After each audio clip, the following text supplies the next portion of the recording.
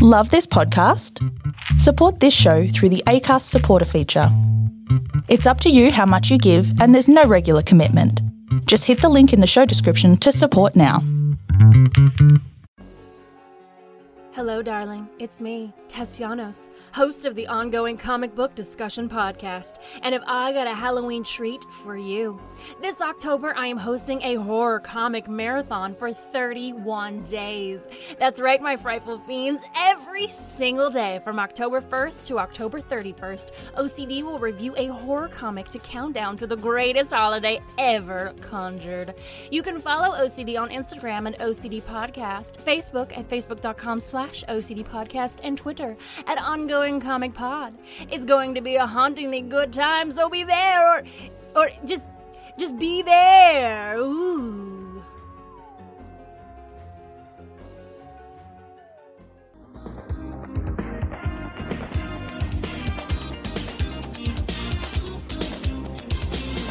Hello and welcome back to Why This Film, the podcast where we reach back into your childhood, pluck out a movie, rewatch it, and have a chat about it. I'm Emily Slade, and welcome back. You watched it so many times before, and now you're gonna watch it again. But it's been so many years since you last saw it, and now you show it to your friends, and they're like, "What? What am I watching? Why this? What is What? this? Why this film?" And I'm joined today by Vicky Gaskin. Hello! Hello. Thank you for coming. Thank you for having me. Absolutely. And your chosen movie is 1997's Romy and Michelle's High School Reunion. The IMDb breakdown. Two dim-witted, inseparable friends hit the road for their 10-year high school reunion and concoct an elaborate lie about their lives in order to impress their classmates. Why this film? It's just brilliant. Like, I think it's just so fun, and it's just about friends, and you kind of don't have to worry about it. And I remember seeing it, and when I was rewatching it, I definitely watched it too young. Like that is for sure. I was talking to one of my sisters, and we definitely rented it out of Blockbuster. So I reckon I saw it 97, 98. So I was about 12 or 13. And I was watching it like, we should not have been watching this film. But getting none of the sex references in the film, like, it's just, it's about friends and, like, learning to love yourself and just kind of not caring what anyone else thinks. And it's just, I love it. I just love it so much. So it was you and your sister, and you was it just like a random pick one night? It was, we were Blockbuster? trying, I was talking, so I've got two sisters, and we did a lot together. We still do. But we broke it down, Lucy. We broke it down, and we were like, we definitely rented it from Blockbuster because we were discussing how our parents should have stopped us from renting it. And I think, like, because I'm really tight with my sisters, I think, like, there's always that, like, there's something about, like, the sort of the solidarity of female friendship that, like, roots itself in sisterhood. So, and also, yes. I'm a huge Friends fan, like obsessive, like really predatory Friends fan. And so I think, like, Lisa Kudrow's in it, and I think, like, I can imagine us being like, it's Phoebe, and they're wearing bright dresses, and that's what sort of led us to the film. That's completely understandable. Yeah, it is a 15 over here in the UK. So, yeah, I mean, it's funny because this was the first time I've seen it. And I think if I'd watched it at 12, I wouldn't have had a clue of half the things that were happening.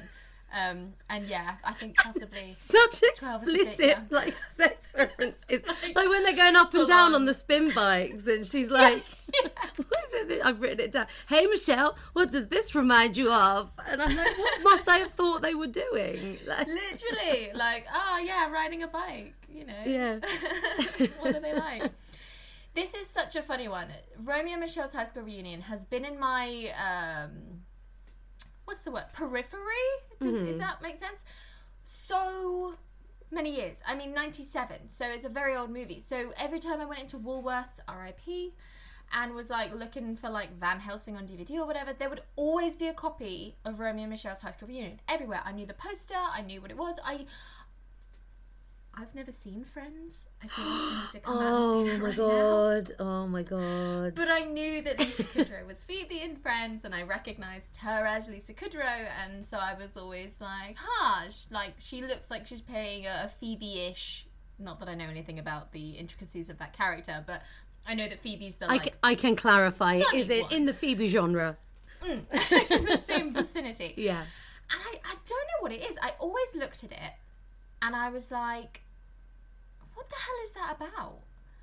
And it never jumped out to me as anything that was of a particular genre, which, you know, I think is a testament to the movie, because it's not. It doesn't fall into any particular sort of like, it's definitely not a rom-com, and it's definitely not a this, it's definitely not, if anything, it's like a road it's movie, like I think it's like a Kinder Surprise. Like, it looks like one thing, Yeah. but when you crack it open, it becomes sort of something else. Definitely. And so I was so excited to watch it, because for years I think I looked at it sort of snootily, where I was like, ugh, two like dumb looking women on the cover in like weird outfits, Lisa Kudrow doing like a Phoebe vibe, no thank you, I'll pass.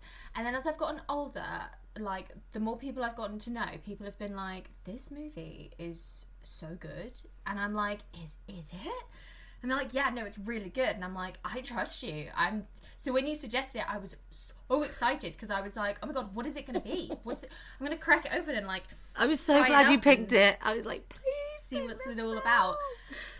It's not like anything I've watched before. It's got elements of stuff that I've watched before, but like, it's so great. It's just one of those movies that you have to watch when you're younger, because it's got so many important lessons in it, and they're done so well. I'm not going to skip around too much. I think we should try and go through it as best we can, like bit by bit, because otherwise I would just be like, this bit and this bit and this bit and this bit and this bit. Like, and it is episodic. I think like there's sort of three very clear like chapters. There's like them thinking about going to the reunion. There's what I call like the Twin Peaks like chapter in the middle, where it's like extended dream sequence. Yeah. And then the sort of how it really goes. And so it's sort of. So is this something you've watched a lot throughout your life? Did you keep coming back to it, or did you watch it when you were kids and then you sort of never revisited it? I've watched this regularly throughout my life, not like loads, like every few years. So it was we were talking about this. It was one of the tables at my wedding. So yeah, me and my husband picked our 8 favourite films, and one of them, the crossover, was the top table, and then the other 7 films each were the tables. So this was one of mine, and in fact, I have a really close like group of girlfriends from secondary school, and half of them sat on the Romeo and Michelle table, and so like I'd sort of regularly watched it, and then when it came a couple of years ago to like, you know, these are films that, you know, were going down in history as like, you know, what everyone would see as like our sort of top film. So I was like, I'll rewatch it again and just check that it's like worthy. And I was like, fucking is. Yeah. Oh my god. So Romeo and Michelle are, I mean, the IMDb breakdown called them dim-witted. I wouldn't go as far as to call them dim-witted, but they're just living their lives. They're just a couple of girls that are like in a flat share together in LA, just like living their best lives, best they can, and they find out about this reunion, and then as you say, they sort of, I mean, who wouldn't? Like, if I got a fucking invitation through the post today that was like, oh, high school reunion, I would either do a Heather and be like, hey, you can fuck off, or I would do a Romeo and Michelle and be like, oh god, quick, what do I take? Get a new job, do something else. And it really resonates with me for that panicked feeling of, even though we like to think we're past that, I think a lot of us, given the opportunity, it's not like constantly in my brain, but if you were to suddenly put me in that situation, I would be like, oh god, no, I do care about what the people from high school think of me, because they were like the first people that like Yeah, it distills it, doesn't it? with. Like, and it's like Romeo and Michelle, they're loving life, and suddenly when they have to sort of, it's like they look at it through someone else's lens, and it's the same. Like you're like, yeah, I'm kicking it, I'm doing great, and suddenly you're like, oh my god, like, you know, I have to shorten this down into this is what I've been doing for the last 10 years. That's it. You have to like suddenly present yourself very visibly in a sort of concise and like successful way, and be like, well, actually, it's not good enough that I've done this and that and this and that, because you have to just walk through the door and be seen as like whatever you kind of want to be seen as. And in our industry, there's that panic of like, oh God, they're going to say, what have you been on that's on telly, or like that kind of stuff. And you're like, even though you've had like a ridiculously successful career and done so much brilliant stuff, it's like, oh, so I didn't see you on TV, so I guess you just haven't been working. And you're like, ah! But they're great. So we have the little, we have the flashback of them in high school, which fucking Meredith Blake just making a living out of, what is the actress's name? Meredith Blake is what she plays in the Lindsay Lohan Parent Trap. Oh, Lisa Luder. Lisa Luder. Actually, I think they're semi-interesting. She's great. And like, I was watching the film and was like, every like few notes, I'm like, I hate Christy. Christy Masters is horrible. She's just awful. She brings up these like genuine feelings inside of you, and like the reason why this movie is so good is because, I mean, every one of these movies has that sort of like stick it to the bully kind of ways, but this one does it so adultly and like so like genuinely, like, you know what, why don't you actually go fuck yourself, because it's such a great moment. You suck. Yeah. It's so good. So you sort of establish who the crushes were, who everyone is. You've got about 5 or 6 sort of main kids from high school that we're going to then obviously follow in the third act. I want to talk about the dream sequence now to sort of get it out the way. That was the one bit of the movie. Like, the minute it started, I was like, okay, I think we're in a dream sequence. And then the more it carried on, the more obvious it became that it was a dream sequence.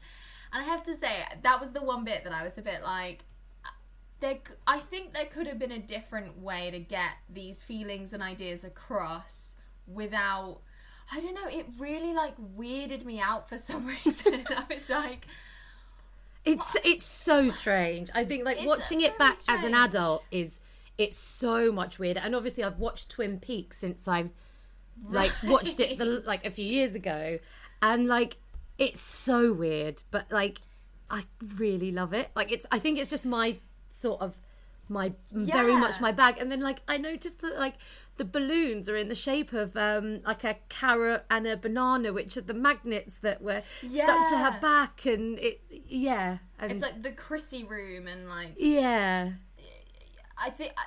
think it's because it did dupe me for a bit, and I was like, oh no, is this where the movie's going? And then I was like, oh, thank God, it's going to be a dream. It's going to be a dream.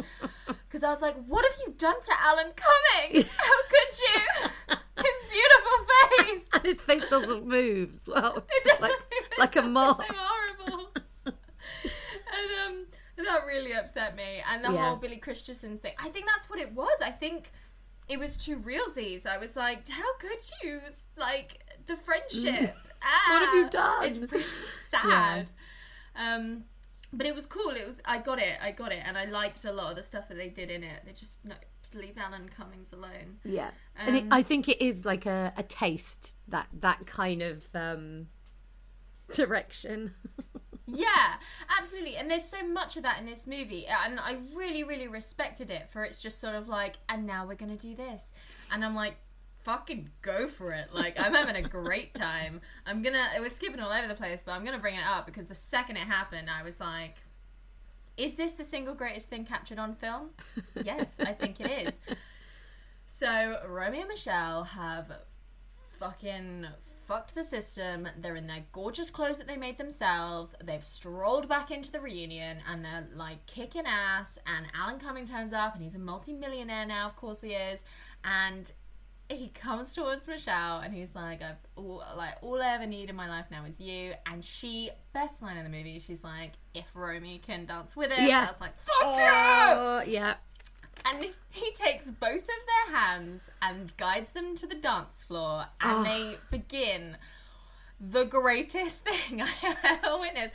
Because part of me was like crying with like happiness and like success and just a sort of really cathartic sort of like all of my teenage emotions were there, and I was so happy for them, and it's just fucking great. It's just the dance is everything. Like you sort of get to that moment, and like when I watched it just like a few days ago, I was like, I'm just gonna have to watch it again. So I just because I was watching it on DVD because I still do DVDs, and just sort of like skipped back and watched it 3 times.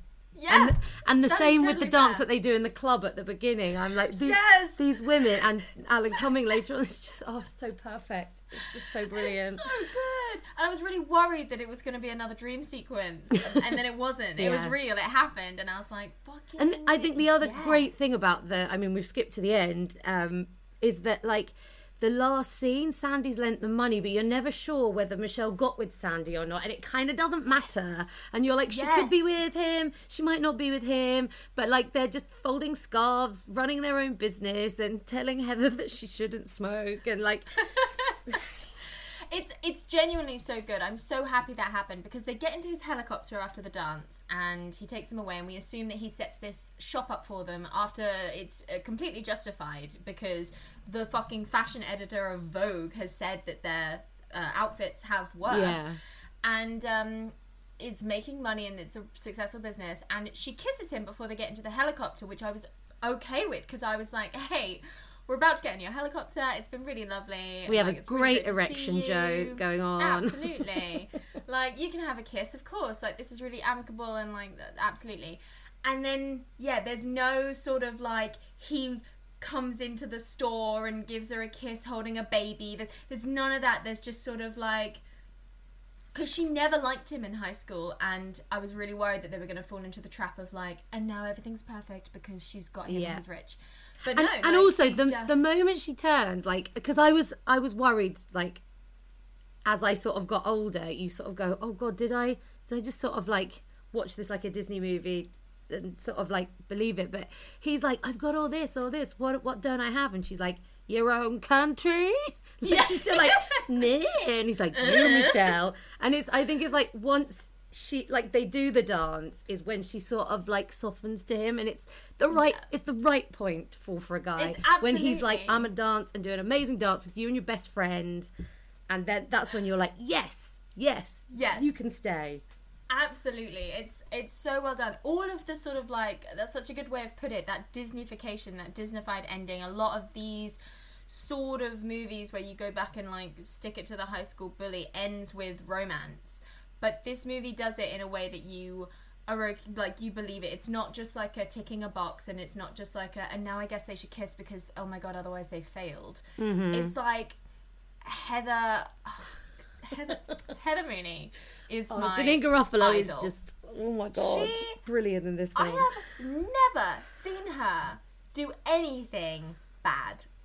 I love her so much, and I think I saw her name in the credits before I saw her character appear on screen, and I was like, fucking yes. Like, even if she's only in this movie for like 2 minutes, that's going to be the greatest 2 minutes of this movie. And she showed up, and I was like, fucking look at her with a cigarette and her eyeliner, effing and blinded and smoking. I love her so much.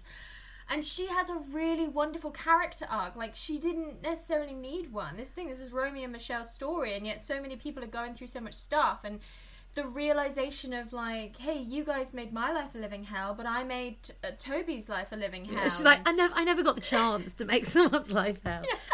And Toby, as a minor character, is just brilliant. Like, stealing every scene. Heather Mooney, you haven't changed a bit. Like, I think as well, like, I think that, like, that was me at, like, secondary school. Like, just like, keen, this is what we're going to do. Just want to get involved in everything. Yeah. It's when they're in the limo and she, like, slides along the top and she's like, come on. You guys are counting the vote. Come on.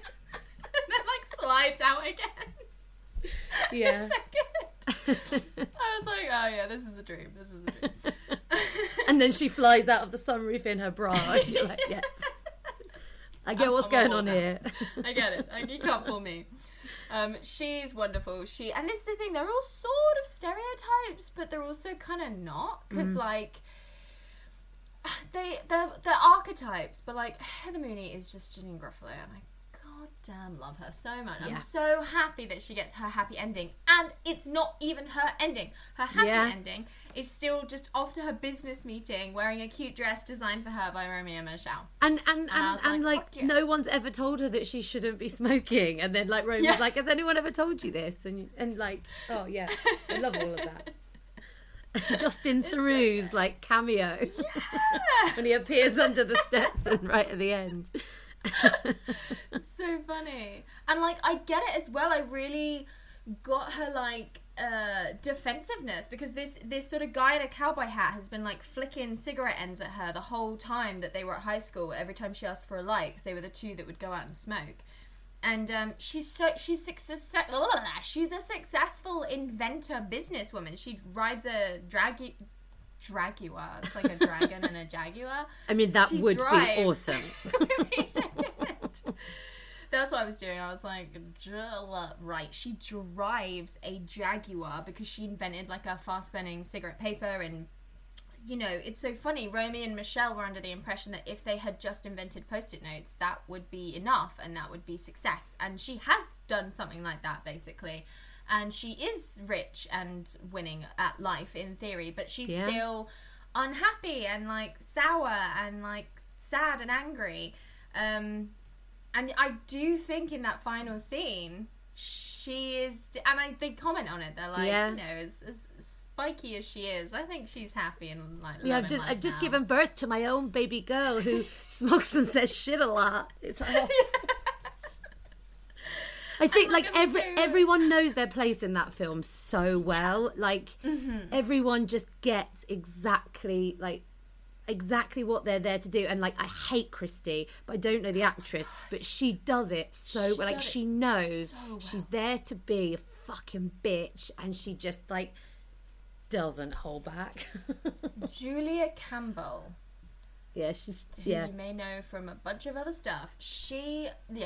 Every choice she makes of like, because it's so easy to play that sort of like I'm the bully, but she's like the worst kind of bully as well, because she's not even like hot cheerleader. She's like more like an Ashley from Recess, where it's like fashionista, but not even that, like Southern Belle. Like, you know, she's got a Confederate flag at home, and like she's not a bully because she's got shit going on. You're like, she's just bored, she's just and nasty. Yeah.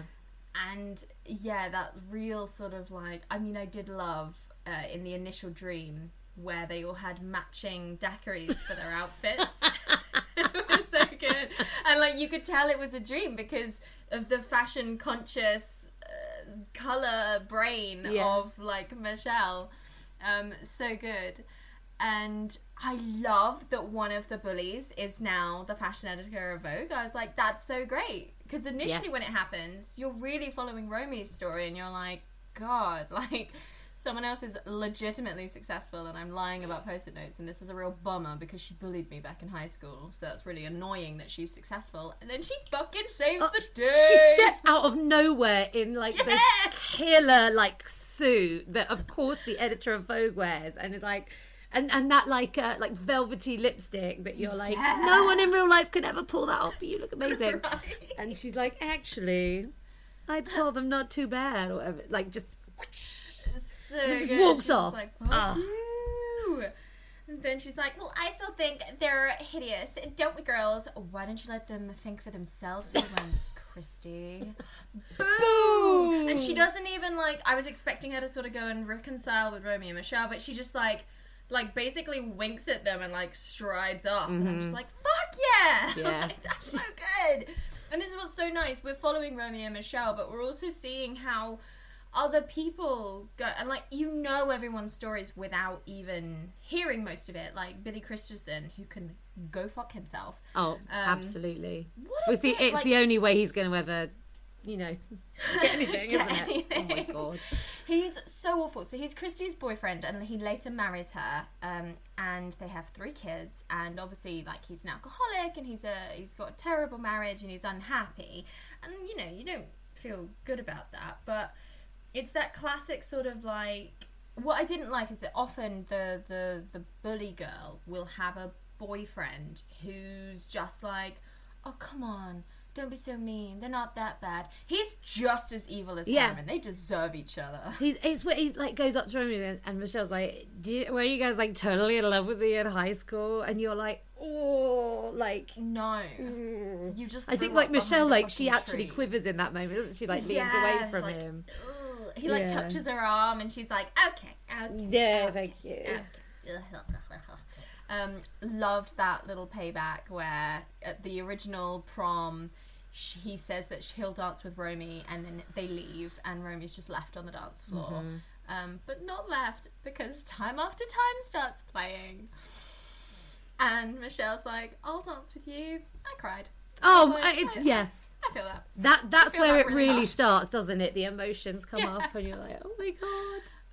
And then later on, this is as well while I was like, this has to be a dream, because if I was directing this movie, I would have started playing Time After Time again. It's like a obligatory. Surely. Yeah. And then I was like, and then it comes, and then it did finally. start playing, and I was like, yes! Majestic. So good. But so, Billy Christensen can actually go fuck himself. Alan Cumming is so cute. I love him so much. He needs to be in more things right now. And he's like, he doesn't push it. He does not, like, he doesn't push the part too early, and just sort of, he's like sprinkled like the hundreds and thousands, isn't he? And just like every time he comes, it's like boom, and it's so perfect. And him arriving in the helicopter with their yeah. It's so satisfying as well, because you know that he was like bullied by everyone, and like just so humble about it. I know he has that whole line where he's like, well, it depends how you define success, and he lifts up all of these millions of things that he has. And I was expecting him to then be like, but if you just define it by being, because I thought there was going to be a whole thing about the fact that they'd stayed friends through high school, and how like important, and that's a form of success in other people's eyes, but they didn't really touch on it. But it was kind of implied, where people were like, oh hey Romy, where's Michelle? Oh hey Michelle, where's Romy? Like, you guys are inseparable, and that's who you guys are. Like, you're just the best of friends, and like, that's really lovely. I love how fucking weird they are. Yeah. I think there are not enough like weird female protagonists, and everyone's weird in this movie, and it's great. And Romy and Michelle are the queens of it, because it's just so refreshing to see female lead characters allowed to just be like fun on screen. And so like when she's in the club chatting to this guy, and he's like, I sell Armani suits, and she goes, I cut my foot earlier and my shoe is filling up with blood, I have to go. It's like, yes. But it's the joke on top of the joke where she's like, I really like your suit, is it an Armani? And she's like, he's rigged. He's a suit salesman. Oh, the build. Oh man, it's so good. And like, as you say, the dance that they did in the club at the beginning, they just whack it out of nowhere, and I was like, I fucking love this so much. Yeah. And they're just, as characters, they're so great, and they're individual as well. I think what I used to mistake when I looked at the poster was that they were like kind of samey, but they're completely different. And are you a Romy or are you a Michelle, do you think? Oh, that's such a good question. I think I'm a Janine Gruffalo. I'm not gonna lie. Okay, fair, yeah. But if I had to choose, probably a Romy, because I would be like, we've gotta like do this properly, and then I would be like, I completely give up. This was the worst idea ever. Like, that would be me. What about you? I'm a Michelle. But I think that's as a result of watching this film so much. Like, I look back and I'm like, I think the way I am is because, like, I had Michelle there in the back of my head. Like, it doesn't matter what anyone else says. Like, yeah. And I think I've always been, like, on the borders of sort of weird but not too weird. And I think yeah, she's always been there. Like, it's okay, just have fun and you'll be okay. Yes, that's so wonderful when they finally come to it and they're just like, look, we're going to have fun at this reunion. We've come all this fucking way. What is even the point in moping now? And I think that's why I'm a Romy, because I would be like, there's no point, I'm just going to go sulk now. And it would take someone else to be like, look, we just need to go and have the fucking best time ever. And then she properly, like, goes in at Christy, like, instantly. She's like, I'm going to have fun. And I'm going to go and do this. And I think there's a moment even when Michelle's like, are you sure you want to do this? And she's like, absolutely. And just, oh my, it's like the mic drop of mic drops, isn't it? You're, what is it? You're a bad person with an ugly heart. Yes! Oh, it's so good. You're just like, fuck you, Christy. Oh man, it's so satisfying. And then it just escalates and gets better and better and better. And then Alan comes and then they dance and it's just like, oh, fucking yes. Oh. It's so good, man. I'm really, really glad that I finally watched it. I'm glad you enjoyed it. I was like, oh my God, she hasn't seen it. What if you hate it? And then we've got to talk about it from these like two different opinions. Weird. It is weird. And I think there are parts of it, like, as I say, the extended dream sequence, once they're like, when it was like 70 years in the future, I was like, I get it. Like, I get what we're doing here. I don't need to see them in like old people prosthetics. Like, I'm aware of what's happening. Yeah. Because like nothing particularly like funny or interesting happened in that like little old person segment other than, oh wait, no, yes it did, when she's like trying to bring up the middle finger and she's so old. She's like, ah! You can hear her like boop, boop, going like. And that does not look like Mira Sorvino anymore when she's old. I think Lisa Kudrow looks like her, but I look at her like she properly. Yeah, she's weird in those prosthetics. Yeah, but like everything else, it was just so much fun. And like, you're so right, that feeling of just like, I'm happy, I'm cool with it, and then the minute you have to compare it to all the people that you met when you were at your like worst time because you were like going through puberty and everything sucked, and now you have to like bring your life up in front of them and be judged by it, even though like they suck and their lives suck, and like, oh man, it's so satisfying. Yeah.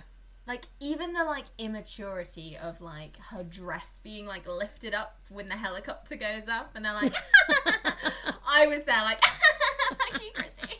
Serves you right. It's such a bitch. And, like, Christy's, there's that moment where Michelle's like, oh, my God, 3 kids. You must feel so tied down. And she's like, no, I feel very fulfilled. Yeah. And you're like, whoa, she is not happy. She is not happy. Well, at least we didn't get fat. We're pregnant, you half-wit. Well, I hope your babies look like monkeys. Oh my God. It's such a journey. Like, so much happens, like, emotionally. And, like, it's a really bizarre little movie. I mean, who directed it? David Merkin. I've never heard of him. I mean, but it's brilliant that his surname is Merkin. Because I looked him up for this and was like, I don't know him, but his surname's Merkin. Oh, nice. And it's based on a play, I think. Or at least the writer of it is Robin Schiff, who is a woman. You can tell that this was written by a woman. Yeah.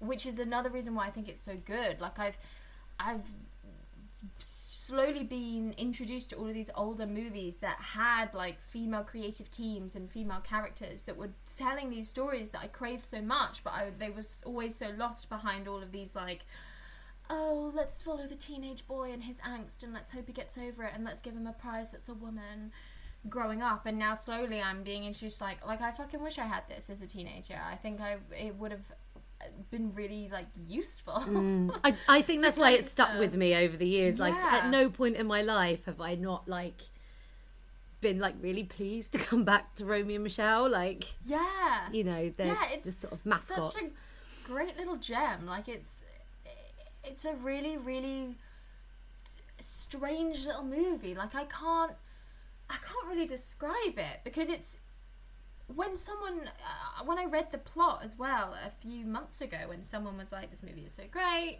they go back to their high school reunion and then pretend that they invented Post-its, I was like, I wonder what that's about, because that's not what the movie's about. That's like what's going to happen.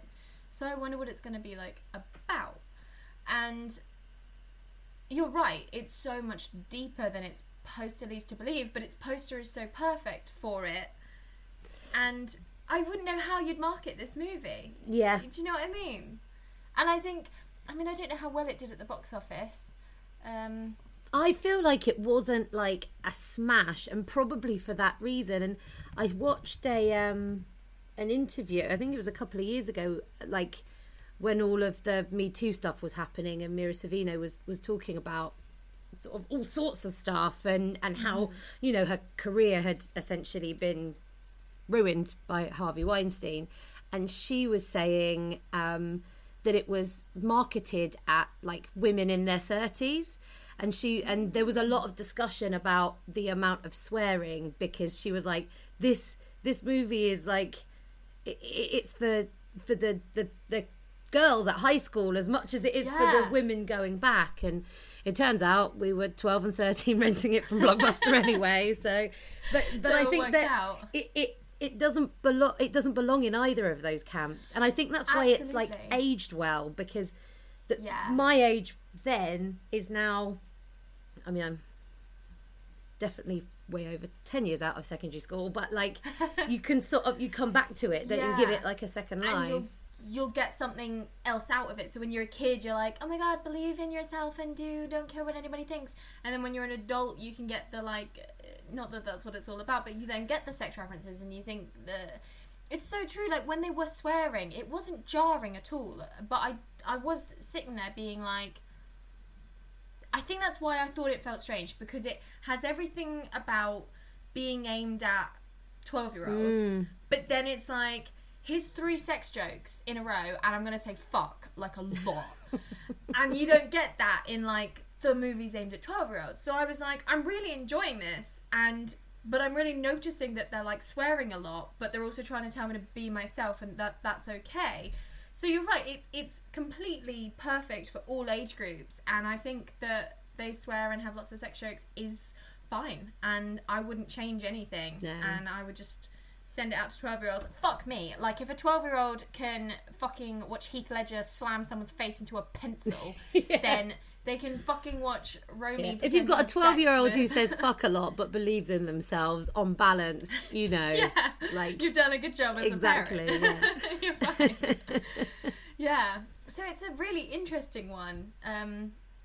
In its sort of tone, I guess. Which again is, I think, why I would always look at it on the shelf and be like, what the fuck is that? And I think it was made in a time, like, we have a bit more of like this sort of subversive films that are sort of straddle genres and stuff now, but like in the mid-90s that wasn't like a thing.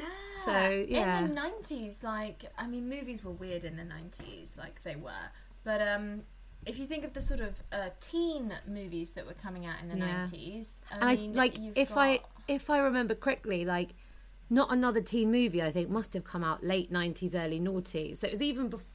I might be wrong. I don't know when Not Another Teen Movie came out, but like, it's sort 2001. of 2001. Yeah, like so before right people started looking back and making fun of teen movies, sort of on a big scale. On like a definitely. I know what you're saying. Because as well, we've had the whole of the 80s with everything that John Hughes ever did. So we have this idea of what a teen movie is. But you're right, because Romy and Michelle are like that. Honestly, so before they go back to the reunion, they're trying to get really good jobs, and they're trying to get dates as well. And she goes to this place to try and sign up for, like, I don't know, speed dating or something. And she skips to the queue. Oh, it's like, singled out. Emergency. It's like it was a massive like MTV dating show, like in the early 90s. This is the thing, I didn't get it. There was a couple of things that I didn't get because of the 90s. And she goes to the front of the queue and she's like, "This is a dating emergency." And the woman there goes, "Sorry, we try and keep it 25 and under." And it was at that moment that I was like, A, fuck you.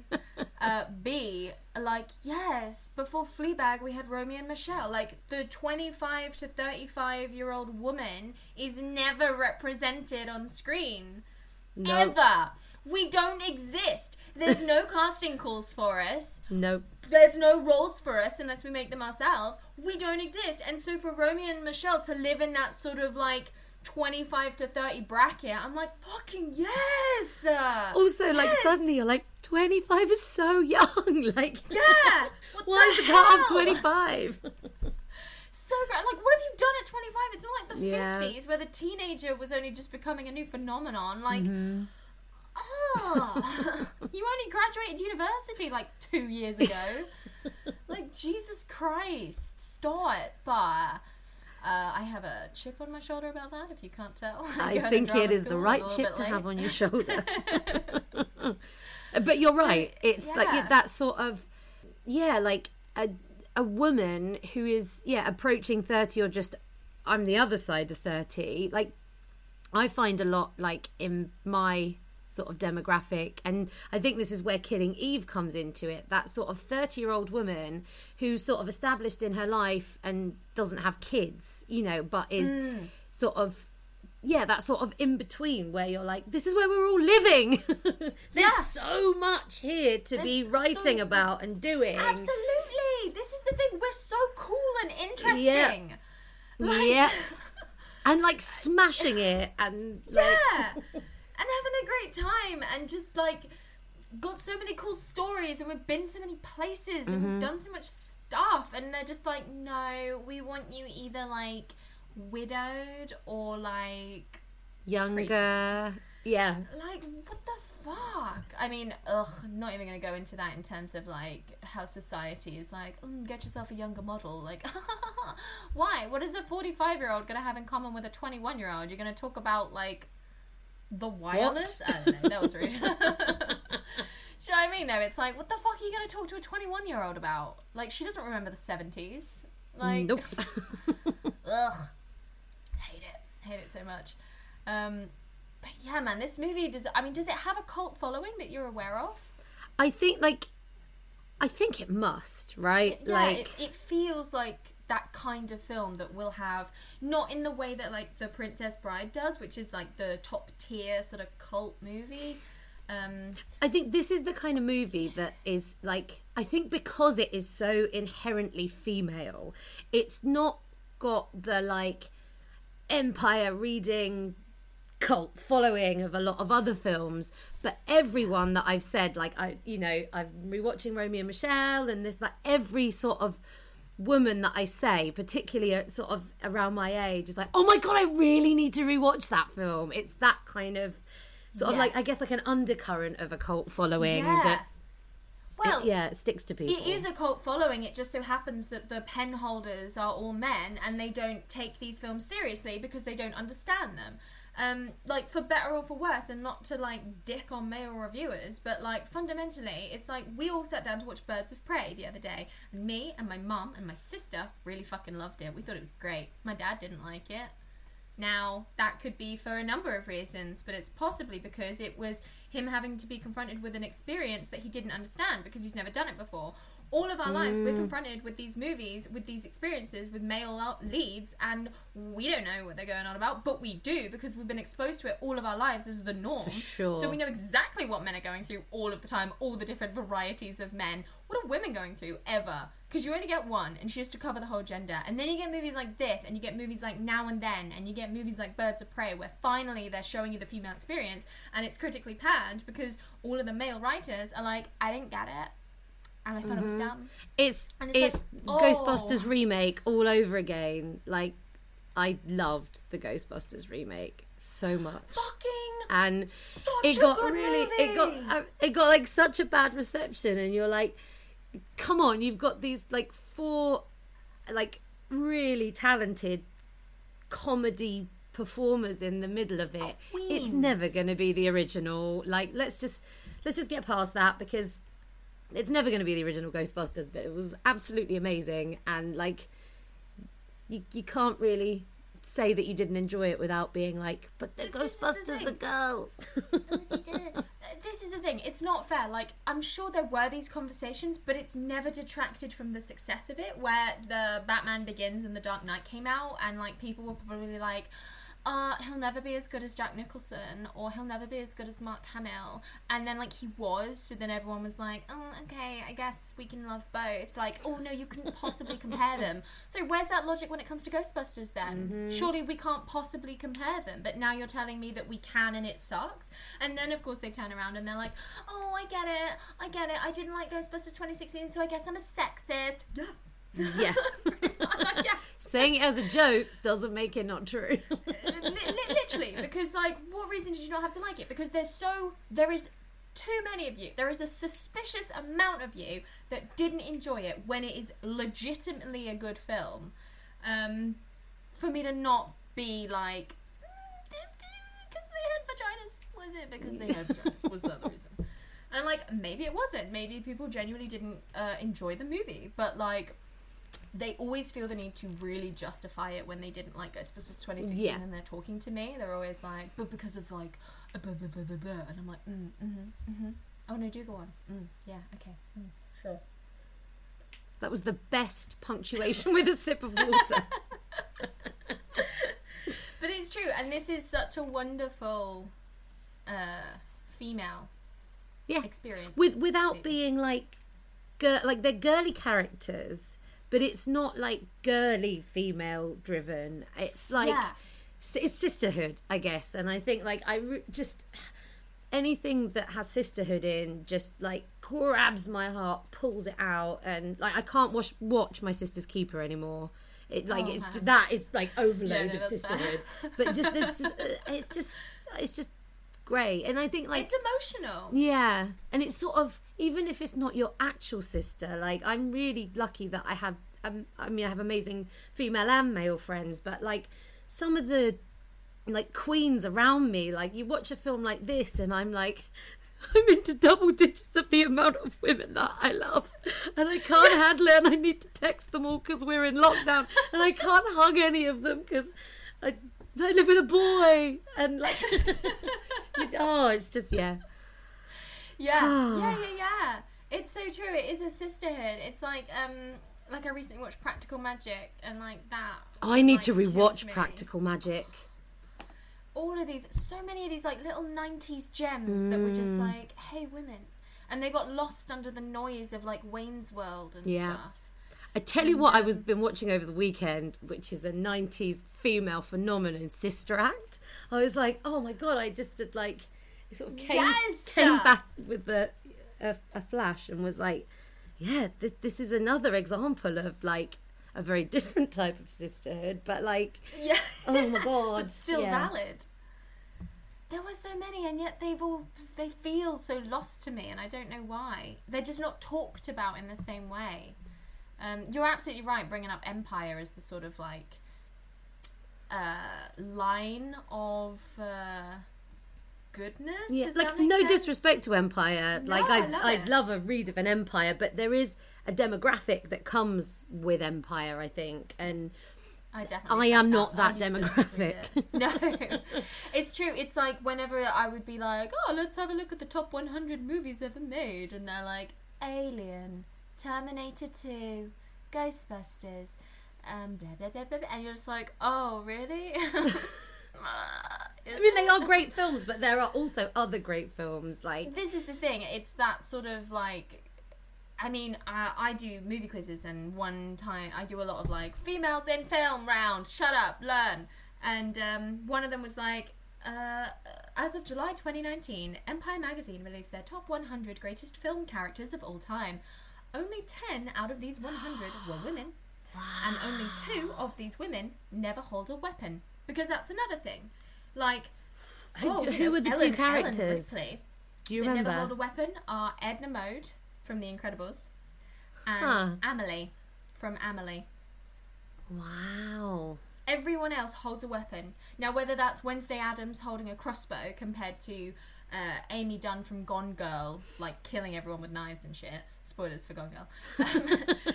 And then you've got your obviouses, like your Sarah Connors and your Ellen Ripleys and that kind of thing. And, like, you know, Ellen Ripley is in your top 3 all the time, and she's a brilliant character, don't get me wrong, but she was written as a man and then cast as Sigourney Weaver, and she's not the only trope out there for females, is she?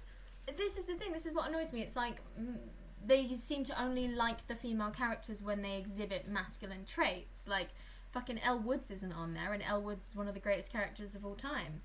For sure. For sure. Where is she? She's an icon. She's a great character. Yeah.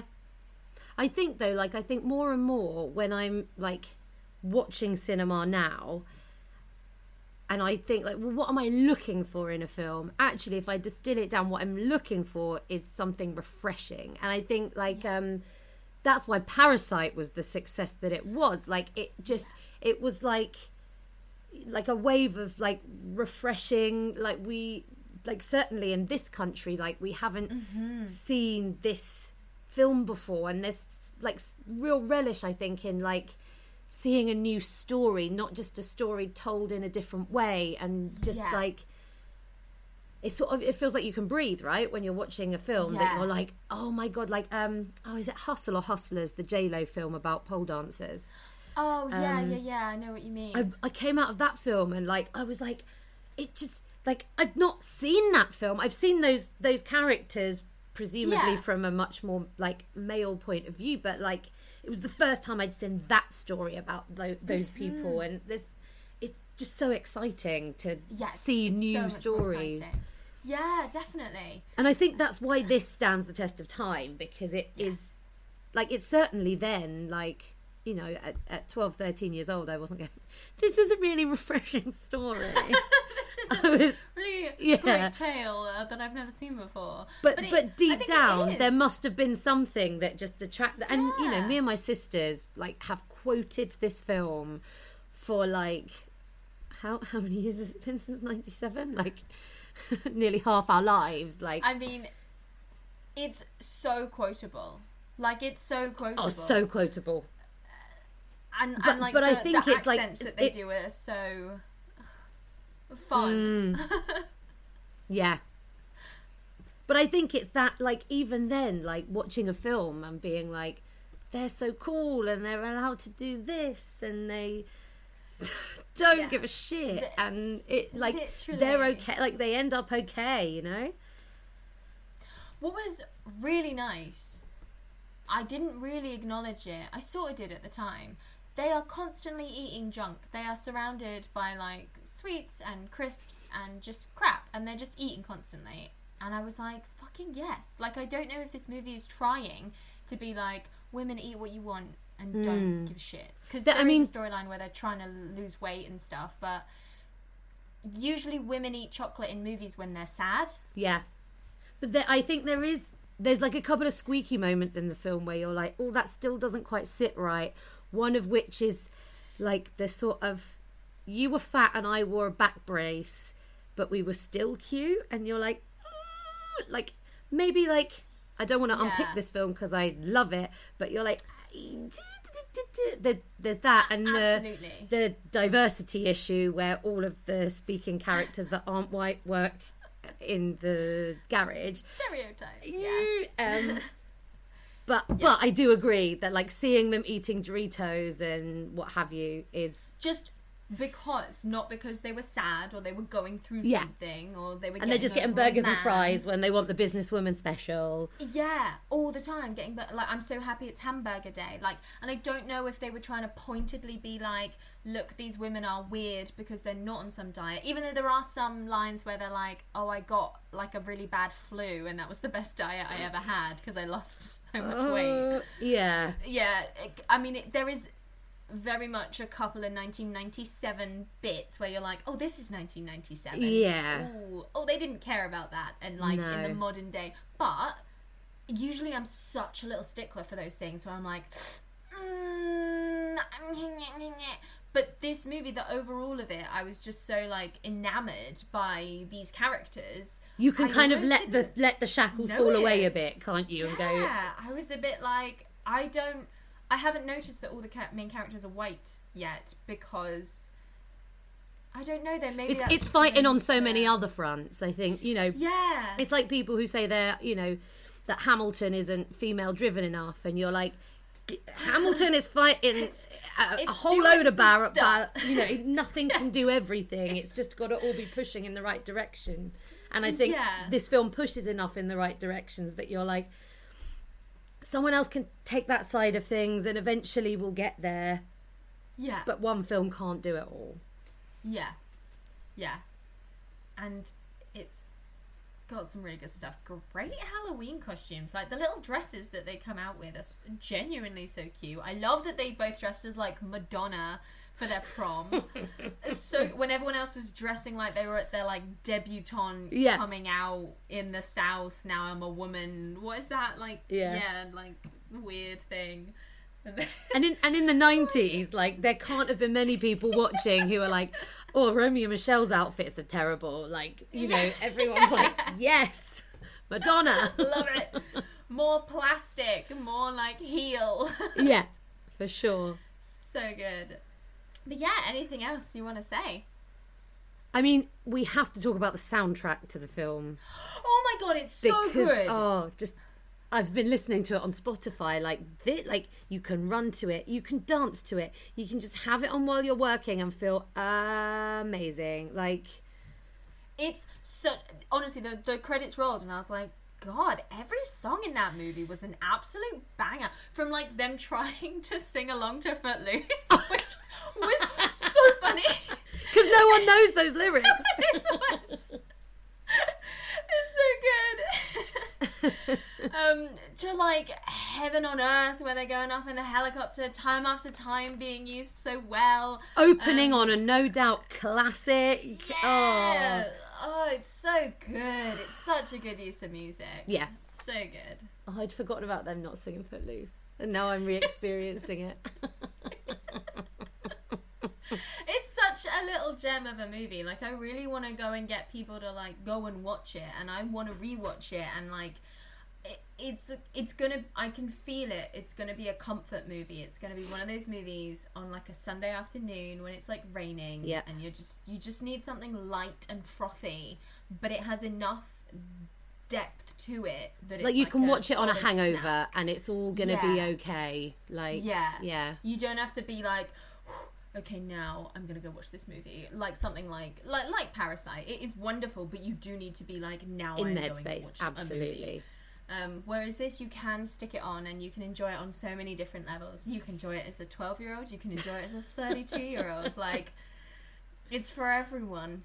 And like, I agree. I would be interested to see what men think of it. I would genuinely be interested to see if there are reviews online from men that watched it and what they experienced and what they got from it. Because I guess, who would they align themselves with? Who would they sort of see themselves as? I guess you've only really got two characters that you can be like, aha, that's the one I relate to, which is Billy Christensen, who's a dick, and Alan Cumming, who's a dreamboat. Unless it's, you know, like women have been doing with men, where, like, you know, there's enough cross-gender humanity in Romeo and Michelle to be like, I felt that way in high school, or I you would know, hope so.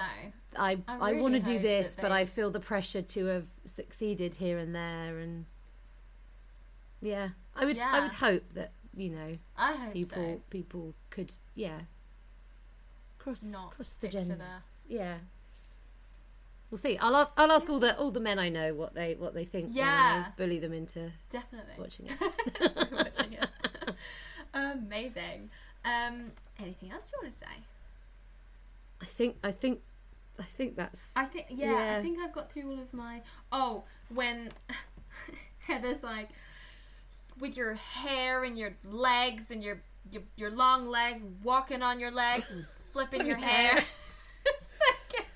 So I mean, literally, like, I think you could put Heather's lines together in a monologue and just have this like concentrated gold. I've written this down because I was like, I must remember this. When Romy's like, weren't you in love with Sandy? No, didn't you have a thing for Sandy? It's like, I did not have a thing. I did not have a thing. I did not have a thing. I was very much in love with him, and there's a difference. There's a difference. There's a difference. I have to go. And you're like, there are so many ways of saying this character is in love with this other character. But I've never seen that as the, like, proof that she was.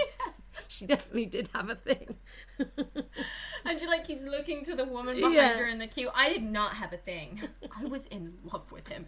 And then he walks back in at the reunion and she's like, "That's Sandy? What was I thinking?" I was like, yes! That's also such a vibe when you're like, oh my god, this guy from, like, my childhood. And then you see them as an adult and you're like, what's wrong with me? 100%. God. I had that 2 years ago. I went to see Jason Donovan's one-man show in Edinburgh.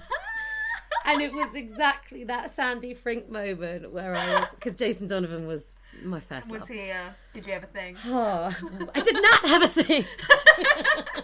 We were very much in love. There's a difference. And you're sort of like, interesting. Yeah. Looking at him like, I see. I see. Well, we've all learnt a lot today. Jason Donovan. I can imagine, because there's sort of Joseph in the Amazing Technicolor Dreamcoat Jason Donovan from, like, the 90s. And then there's how I imagine Jason Donovan at the Palladium as the Pharaoh in Joseph and His Amazing Technicolor Dreamcoat in 2019. Two very different beasts. Yes. So I get 90s that. Jason didn't have anything to prove, and I think 2020 Jason has a bit too much to prove. Bless him. What a dreamboat. He he served his purpose. Thank you so much. No, thank you for having me. It's been a dream. A joy. Who are you? You were brought to me via somebody else on, like, they were like, okay, so I have this friend and they do this and they do that and they do this as well and they also do that, and I was like, oh my god, who is this, like, incredible, hardworking, successful, feisty being? And then I did a Google and I was like, she has to be my friend now. Lots of fingers in lots of pies. Yeah, it has so, not like, been a brilliant quiet pies. lockdown. Good. So yeah, the main thing at the moment is that I get to do theatre. So yeah, I run Open Book and Open Bar Theatre with one of my Romeo and Michelle's, Nikki, and we have The Tempest going out to Fuller's pubs from the 1st of September throughout September, which is just like, we're so lucky that because we do outdoor theatre, we can go out there. So I spent the morning as Caliban swinging around our aerial rig, which was it's been a really nice day. So yeah, that's sort of the main project on the go. But I also am part of Gaskin and Healy, which is a comedy double act. So I've spent a lot of lockdown sort of filming sketches my end, and Jen, another one of my Romeo and Michelle's, she sort of filmed in her house, and we've sort of green screen stuff together. So cool. And for fans of Romeo and Michelle, I would recommend Bad Blood as a truly female sketch. But I also am in so Grace, who was on a few weeks ago, I'm part of the No Small Roles team with her. So episode 5 has just come out, so you can catch up. I play Juna Septhorn, who's an elderly lady, an elderly gnome. So lots of fingers in pies. But I think I've realised on lockdown, I'm not the person who's going to sit and take stock. I'm going to do things till I'm stressed out and then complain about what I've been doing and then go, well, you would be stressed out if you weren't doing this, Vicky. Yeah, I completely feel that. Yeah. Like, lockdown ended and I was like, I need a holiday. And everyone was like, you just had 3 months off. And I was like, no, I didn't. I had 3 months of doing very important things all day, every day. Yeah. And now I need a break from that. I can't go back to work. And that's why we're going to be friends forever now. Forever! Genuinely. This is the first of many appearances that I will insist you make. What? Um, No, this has been a delight to just chat movies with man. someone who loves movies as much as I do. It's really lovely. It's so much fun. I can't wait to see what you come up with next. I am still obsessed with the fact that you got married in a cinema. It's literally the coolest thing I've ever heard.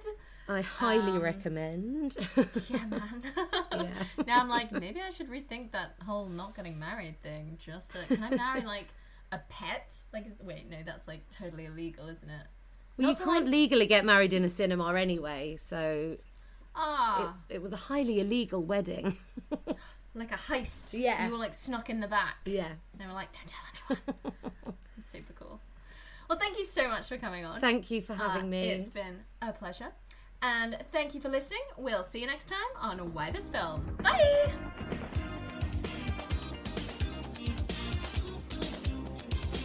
Thank you so much for listening. If you're enjoying Why This Film, why not head to iTunes and leave us a review? You can find us on Facebook at Why This Film Podcast, on Twitter at Why This Film Pod, and on Instagram at Why This Film Podcast. If you'd like to support the show, we are on Patreon at patreon.com/Why This Film Podcast.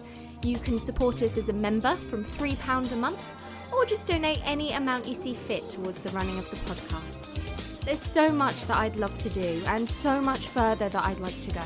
So your support really does mean everything to me. Thanks again, and we'll see you next time.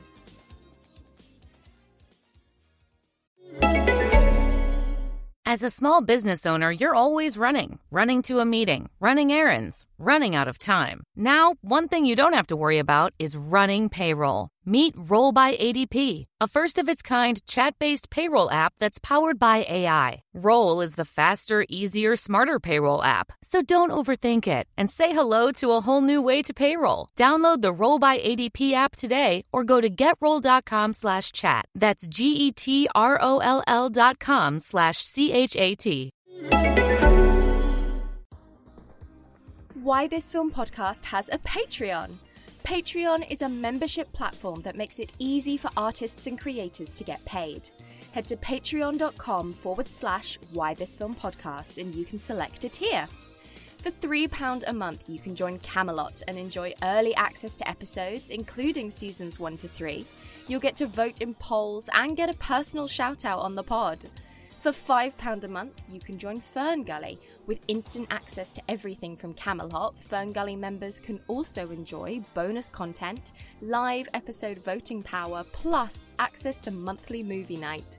Grab your popcorn and a drink of your choice as we pajama up and watch a movie together remotely.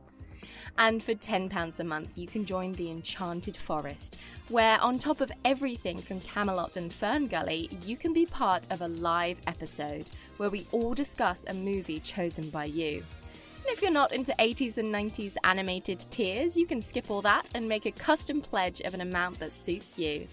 Or you can head over to ko-fi.com/Why This Film Podcast and buy me a coffee with a one-off payment. We will be adding hot chocolate to that coffee. And probably cream and marshmallows and sprinkles, but you don't need to worry about that. Thank you to all who donate, and thanks to my patron David for supporting this episode on Patreon. Why This Film Podcast is my happy place. I love chatting to guests and revisiting long-lost movies, and I hope you do too.